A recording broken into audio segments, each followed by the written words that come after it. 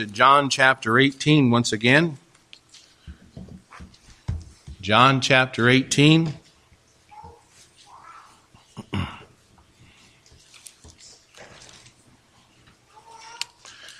And we continue our study of the book of John, and this series of messages entitled The Hour Has Come. And we've talked about a number of different areas in the hour which had come for the Lord Jesus Christ to be the sacrifice on Calvary's cross, and some of the events that led up to it, the betrayal, the denial. We talked about the truth, a number of areas. This morning we want to talk about the kingdom here in John chapter 18. And we want to notice that Jesus Christ drank the cup of wrath from the Father's hand on behalf of sinners. That means on behalf of every one of us here today.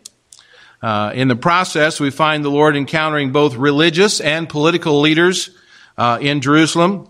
Pontius Pilate was the Roman procurator who tried Jesus Christ for the accusations offered by the Jewish high priestly band. And reading about Pilate, I found that he was kind of a wannabe king. He was a wannabe king. He wasn't really in a position as a king, but his position as Roman procurator of Judea did not make him a major player in the Roman Empire. So he kind of was trying to get some notoriety here in this event. The emperor appointed provincial governors throughout the empire to assist in carrying out the Roman authority, and for the larger provinces such as Syria, a member of the Roman Senate would be appointed as the governor, and often these governors would exercise some authority over some lower level procurators throughout the empire. And Pilate was kind of the second tier Roman leadership, since being governor of the small province of Judea did not make him of kingly stature. But Pilate was made the most of his position. He had aligned himself with a powerful procurator of Roman legion, a senator by the name of Sejanus, who promoted an anti-Jewish policy throughout the empire. And because of this, there was no love lost between Pilate and the Jewish leaders. He had a track record of irritating the Jews by his exercise of power. And one of his own colleagues described him as naturally inflexible, a blend of self-will and relentlessness. And he enjoyed playing the part of a brute toward the Jews, especially since he had the backing of Rome with Sejanus, who was the nemesis to the emperor. Well, around the time of Jesus' trial before Pilate, his authority was starting to cave in. Sejanus, who tried to assert himself above the emperor, had fallen out of power.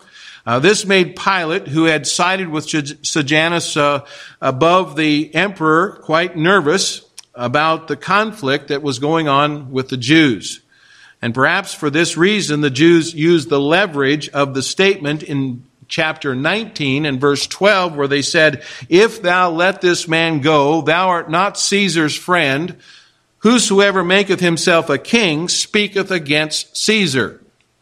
And so they used that in trying to have innocent Jesus Christ sentenced to crucifixion by Pontius Pilate. And it's fascinating that the conversation that we have here between Jesus Christ and Pilate centered on the kingdom of Christ and his kingship. For Pilate had an insatiable desire to rule over everyone, yet he had no kingdom of his own. And he was merely a tool in the hands of the powerful Roman government. But that could not stifle his desires. Burning in his mind was a thirsting for power and authority over others. And yet Jesus Christ stood before him with no wealth, no military backing, and claimed to be the king of another kingdom, one not of this world. And there's perhaps a bit of Pilate in all of us in our unregenerate condition. When people are not saved, within the heart of man is that desire to kind of rule at least the kingdom of his own life, if not that of others. And some can mask this desire for self-rule while others display it by their grabbing of material gain and vaunting themselves in pride and abusing others with words and actions. The warning of our text, though, is clear. To rule oneself means eternal death. Jesus Christ alone is to be the king over our lives. And so here Jesus Christ will is exercising or letting people know he is the king. He's letting Pilate know that. And the question would be, how does Jesus Christ exercise kingship over our lives? We want to consider that this morning as we look at this text here in chapter 18, actually beginning in verse 36. Notice the nature of the kingdom in verse 36. The nature of the kingdom. It said, Jesus answered. He was answering Pilate. He said, my kingdom is not of this world. If my kingdom were of this world, then would my servants fight that I should not be delivered to the Jews. But now is my kingdom not from hence. Pilate asked Jesus a series of questions, and some were probably kind of sarcastic in his asking of them. Others were more searching.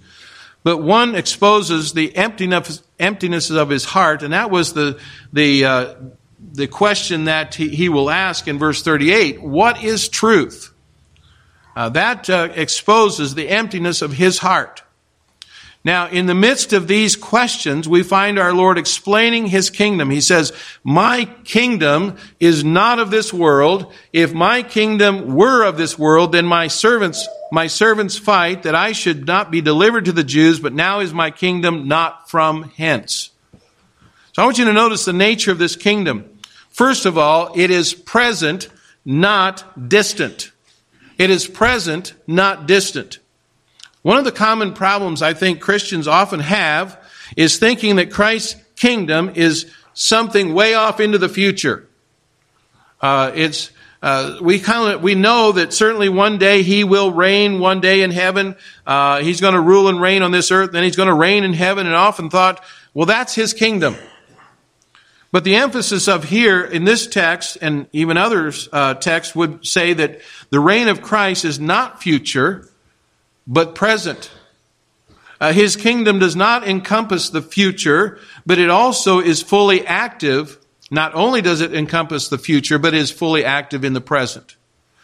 And I find this expressed clearly by the words here of our text. My kingdom is not of this world.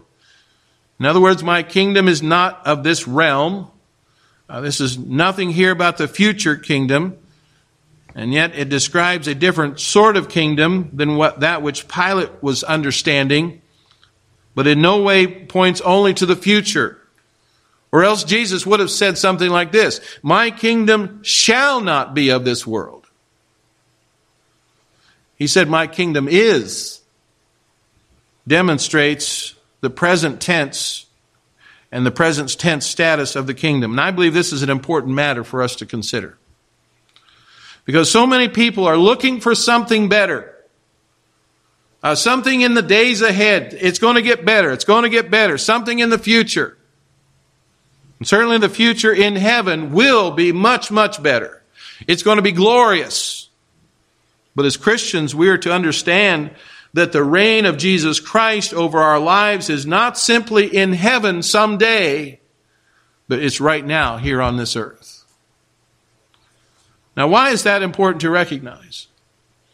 Well, there's a tendency among us to take the easy road or the road of least resistance. If we think that Jesus Christ exercising his kingly authority over us is only in the future, then we'll make two critical mistakes. First, we will deny the Lord who died for us so that he might reign as our king. And secondly, we will fail to live in the strength and grace which his kingship will supply. Instead of depending upon our own resources for living in this world. And so we must ask ourselves the question, are we living right now as though Jesus Christ is our king? Are we living as though we are part of another kingdom that will extend beyond this world into eternity and throughout eternity? I think there are some very practical issues for us to contemplate, to think about if we are to indeed living as though Jesus Christ is right now, presently my King. First, I believe we must recognize the government of the kingdom of God. It's not a government of our own making. It's not a government of our own creative thought. It's a government that says Christ is the head, and the Word of God is our charter. There are no questions as to how we are to live, for the King has given us the clear word on the kind of lives that should characterize kingdom people. And so we need to recognize the government of the kingdom of God. We need to recognize that He's given us the instructions for that kingdom. Secondly, we need to realize the purpose of the kingdom. We're not living unto ourselves. We're not creating our own agendas. We're to live for the glory of God. God is glorified when we find our greatest delights and satisfactions in Him. This obviously will involve our worship, our obedience, our witness, our study, our prayer life. We must keep in mind that we are ambassadors for Christ's sake in both our lives, as we live our lives, and through our lips as what we say. Recognize the government of the kingdom of God, realize the purpose of the kingdom, and thirdly, recognize the present reality of Christ's kingdom. In doing that, we must resolve to walk faithfully and loyally to our King, with our King. Think about how many people make gods out of rock stars these days, or movie stars, or perhaps even some politicians, and they'll scream and they'll get all emotional just at the sight of them. They worship them. They think they're the greatest thing on earth. Some people even make pilgrimages to their birthplaces every year, like Elvis Presley. They can be seen literally worshiping them as a god. Can we do less who have been redeemed by the precious blood of Jesus Christ, who have been delivered from the kingdom of darkness and transferred to the kingdom of light, who are indwelt by the Holy Spirit? We must live like we belong to the kingdom of God. Because if we're born again, we do belong to another kingdom. Notice, not only is it present, not distant, but it is spiritual, not physical. Christ's kingdom is not a physical kingdom like the one that Pilate viewed in his corner of the Roman Empire. Jesus states here, my kingdom is not of this world. It's not from hence. It has no capital city somewhere on the globe, no senate, no pomp or circumstance of earthly kingdoms. It is a spiritual kingdom which will never pass away, which is not corruptible like the kingdoms of this world. John the Baptist came preaching, repent, for the kingdom of heaven is at hand. In other words, it's in your midst. Jesus told the 12 apostles as they went out to preach, to declare, the kingdom of heaven is at hand. The Jews understood that this was a part of the Old Testament teaching on the kingdom, and God Himself would come near to reign over His people. But the problem was that most of them thought God was coming to reign through Messiah as a physical, political arrangement rather than a spiritual kingdom. So they rejected the Messiah. They rejected the Lord Jesus Christ. They were looking for a kingdom that was limited by the physical and material world. But such a kingdom must dwell within the limits of time and space. Instead, a spiritual kingdom that affects man at the deepest core of his being, the very place in which he is a living soul, should be the greatest priority of our lives. You see, we're different from animals. I made mention of this Wednesday night when we talked about words. We're different from animals. We're not the animals were not created in the image of God. That implies a number of things, that we're spiritual beings while animals have nothing related to spirituality. We have a distinct personality. We have a capability to make rational decisions. We're created as a moral being. We've been given authority over creation. We have the capability of creativity. All of this is the legacy of being in the image of God. I don't want to pop your bubble. I don't want to say this with any animosity or any, I'm not trying to get anybody upset, but I don't believe Fido and Felix are going to be in heaven with you. All right? Now, you can enjoy them while they're here on earth, but just say, one day you're going to say goodbye, and it's going to be bye forever. Okay? Enjoy them, but don't expect to see them in heaven. Now, I know one or two people would disagree with me with that. They have in the past anyway. But and you may disagree with that, but I don't believe animals are made in the image of God. They may be for our pleasure, but they're not for our spiritual encouragement and spiritual edification. Someone as well stated, as the bearer of divine image, man is inescapably a religious being who, if he does not worship the true God, will idolatrously worship a false and finite God of his own imagination. And by turning away from God, by professing even to be an atheist, man does not cease to be a spiritual creature.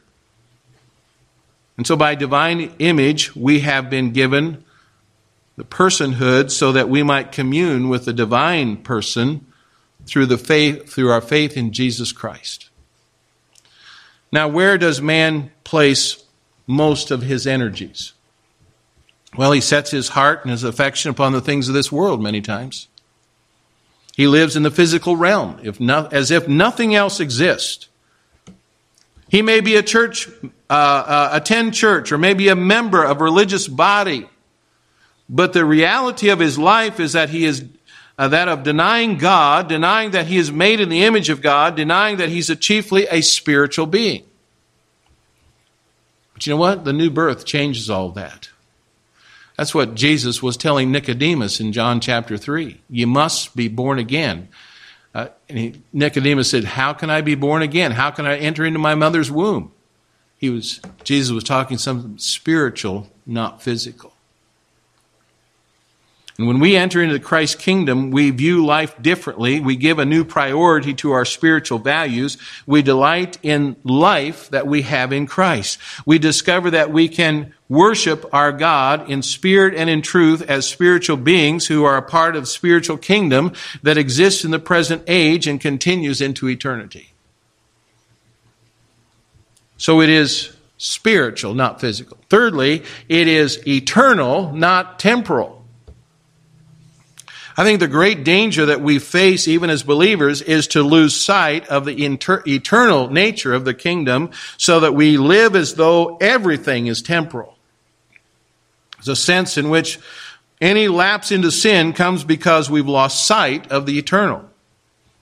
How can we live with our affections set on things above, as it tells us in Colossians chapter 3, and yet plow the furrows of sin? The battle which rages in our mind and even in our culture can be seen in the fight to be delivered from slavery to the temporal. We see this in the words of our Lord, if my kingdom were of this world, then would my servants fight, that I should not be delivered to the Jews, but now is my kingdom not from hence. In other words, if the kingdom of Christ was simply temporal, then his servants would have been doing everything they could to bring and to hang on to it. And we just have to look at the many conflicts that take place in the name of religion internationally. Little countries and sometimes big countries get into major conflicts when their kingdom status is threatened. Arms are taken up by an ordinary citizen to defend the kingdom status of his country. But you do not see that in Christ's kingdom. Now, there have been those times in history when a so-called Christian government tried to use military force to install a Christian kingdom upon unwanted citizens.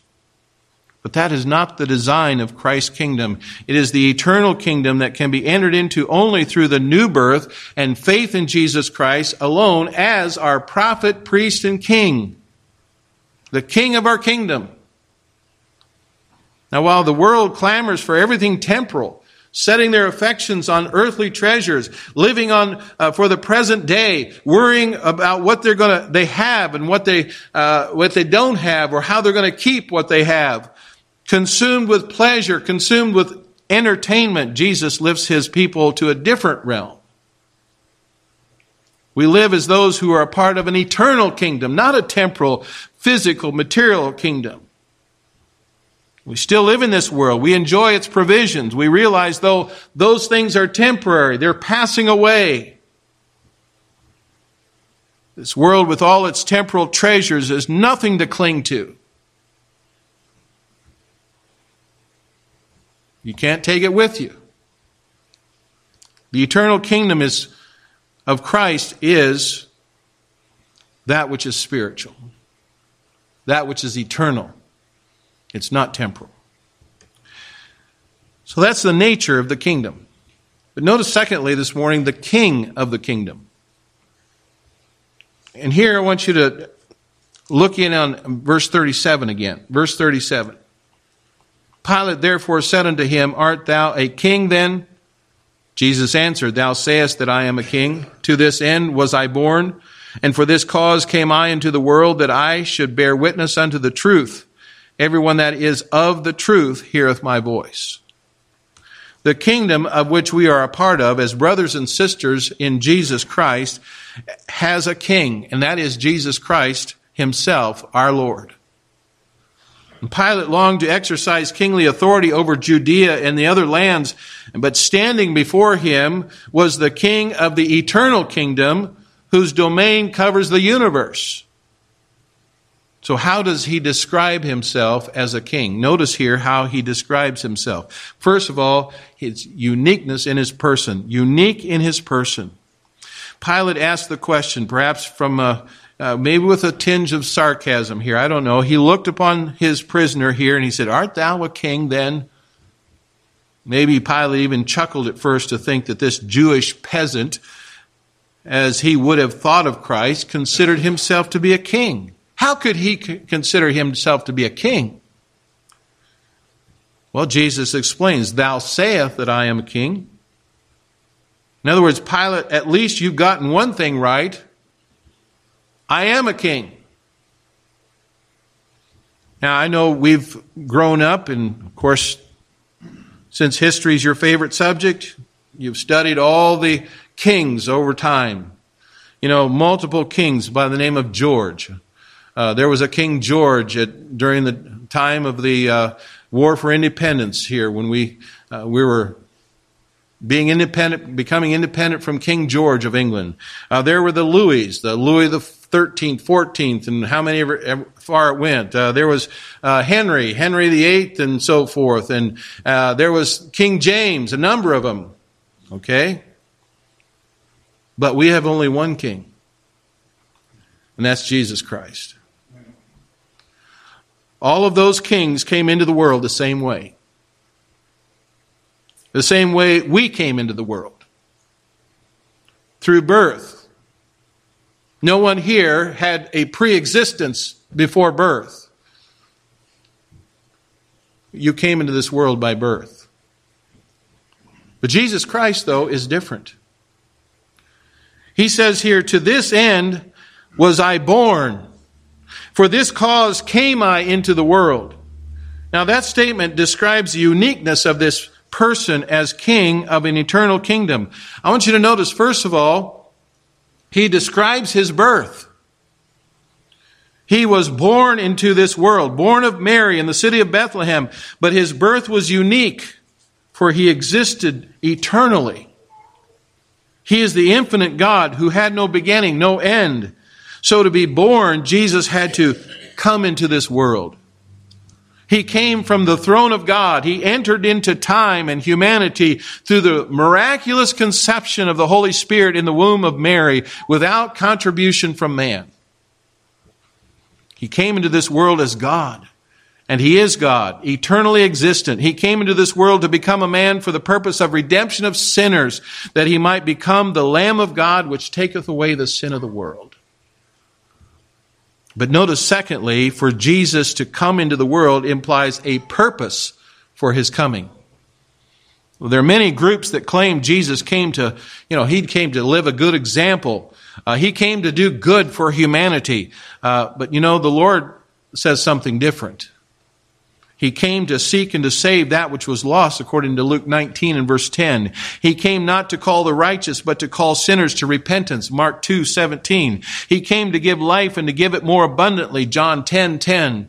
He came as the bread of God from heaven to give life to sinners, in John 8. Paul said that Jesus Christ came into the world to save sinners, 1 Timothy 1:15, and Jesus said of Himself that He came to give His life a ransom for many, Matthew 20 and verse 28. Now, why did He come into the world? Well, the answer of the Scriptures is very clear. He came to bear our sins in His own body on the cross, that we might be justified before God and brought into a relationship of righteousness with Him. He came as the Lamb of God who would atone for our sins. He came to bear the judgment of God against us because of the curse of the fall and our own sinfulness. And Pilate did not understand this, but it's still true. The question we must face is, do we recognize who Jesus is and why He came to earth? Have we embraced Jesus Christ by faith in Him and His atoning work on behalf of sinners? So we notice He was unique in His person, but He was unquestioning in His rule. You see, to say yes to that last question I asked, have we embrace Jesus Christ by faith in Him and His atoning work on behalf of sinners, implies that we know Christ is our King. Jesus stated clearly, I am a king, but whose king is He? He is the King of those whom He died and who have put their faith and their trust in Him alone. Yes, He is King of kings, but the kings of this earth have not acknowledged His kingship. It is those who have faith in Christ, who have recognized Him as King. All others will one day bow before His throne in judgment. And we must not lose sight of the practical implications of Jesus' kingship over our lives. When we come to faith in Christ, we come to Him as our prophet, priest, and king. Now, you probably noticed that I've used those three words a number of times in our study of the book of John, haven't I? The prophet, priest, and king. He alone has the words of life. That's our prophet. He alone is the mediator between God and man. That's our priest. And He alone died and lived again that He might be Lord both of the dead and the living, as our King. As our King, Jesus Christ exercises daily rule over our lives. We do not make Him king over our lives. He is king. Sometimes people have used that phraseology to say, make the Lord king of your life. Well, He is king. It implies that we must submit to Him in obedience and service. It means that we seek to live only to Him, to glorify Him in all that we do. And I believe that all of us would have to admit that we sometimes have difficulty in our submission and our obedience to Him as our King. Sometimes we get lax, we get lazy. Perhaps we slip into self-centeredness so that we live as though we are the king of our lives. Listen, does this not shame you as it does me to think that we would dare live one moment for ourselves when our Lord Jesus Christ, our King, has redeemed us from the slavery of sin by His own blood? We do not have a tyrannical despot who mercilessly dictates his selfish ways over us. We have Him who is selfless, who emptied himself for our sakes to take on humanity, who fulfilled the demands of the law on our behalf, who endured the agony and the divine judgment which we deserve, who conquered death and all of its fears, who sits at the right hand of God where he tenderly intercedes for us. This is our King. Do we dare live our lives as though he's not our King? The reign of Jesus Christ over our lives has a multitude of practical applications. By God's grace, we're to live every moment in glad submission to the Lord Jesus Christ. We're to live with our passion for our King, to honor him with our lips, our actions, our relationships, our ambitions, our goals, our attitudes. We do not do this in order to receive eternal life from him. That's already been provided. Eternal life is provided through his atoning death. We must respond to him, though, in repentance and faith. And upon receiving eternal life, it does not leave us without further responsibility. We cannot rightly claim to know Jesus Christ and yet have no concern for living under his kingly rule, his kingly authority. And those whom he justifies, he sanctifies. He so rules over us as our fatherly king and treats us as his children. And for such we are, so that he disciplines us that we might share his holiness. Now later in chapter 19, to the Jews, Pilate's going to present Jesus Christ and say, "Behold your king." And they're going to respond with anger. "Away with him! Away with him! Crucify him. We have no king but Caesar." For that was probably more a confession than anything else. We have no king but Caesar. But I'm asking this morning, who is your king? Who is your king? Who rules over your life? Who has your chief affections? To whom do you devote your energy and direct your life? I say, this is your king. Look at King Jesus, whose kingdom is not of this world. The only way to enter this kingdom is through the blood of the King.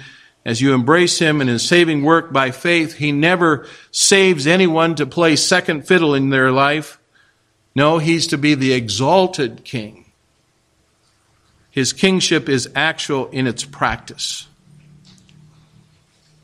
And I close this morning by turning to Hebrews chapter 12, where we find the reality of being in the kingdom. Hebrews chapter 12. I invite you to turn there with me for a moment as we close. Hebrews chapter 12, beginning in verse 18. Find the reality of being in the kingdom and living under the authority of Christ expressed in very vivid language here. I want you to listen to the writer's description and let us all heed his warnings. Romans 12, beginning verse 18. "For ye are not come unto the mount that might be touched, and that burned with fire, nor unto blackness and darkness and tempest, and the sound of a trumpet, and the voice of words, which voice they that heard entreated that the word should not be spoken to them any more. For they could not endure that which was commanded. And if so much a beast touch the mountain, it shall be stoned and thrust through with a dart. And so terrible was the sight that Moses said, I exceedingly fear and quake. But ye are come into Mount Zion, and unto the city of the living God, the heavenly Jerusalem, and to the innumerable company of angels, to the general assembly and the church of the firstborn, which are written in heaven, and to God the judge of all, and to the spirits of just men made perfect, and to Jesus, the mediator of the new covenant, and to the blood of sprinkling that speaketh better things than that of Abel. See that ye refuse not him that speaketh, for if they escape not who refused him that spake on earth, much more shall not we escape, if we turn away from him that speaketh from heaven, whose voice then shook the earth, and now he hath promised, saying, Yet once more I shake not the earth, but also heaven. And this word Yet once more signifieth the removing of things that are shaken as of the things that are made, that those things which cannot be shaken may remain. Wherefore, we receiving a kingdom which cannot be moved, let us have grace whereby we may serve God acceptably with reverence and godly fear. For our God is a consuming fire. Again, words that should be words of warning to us. Who is your king this morning? Is Jesus Christ your king? Does he rule in your life? Let's pray. Our Father in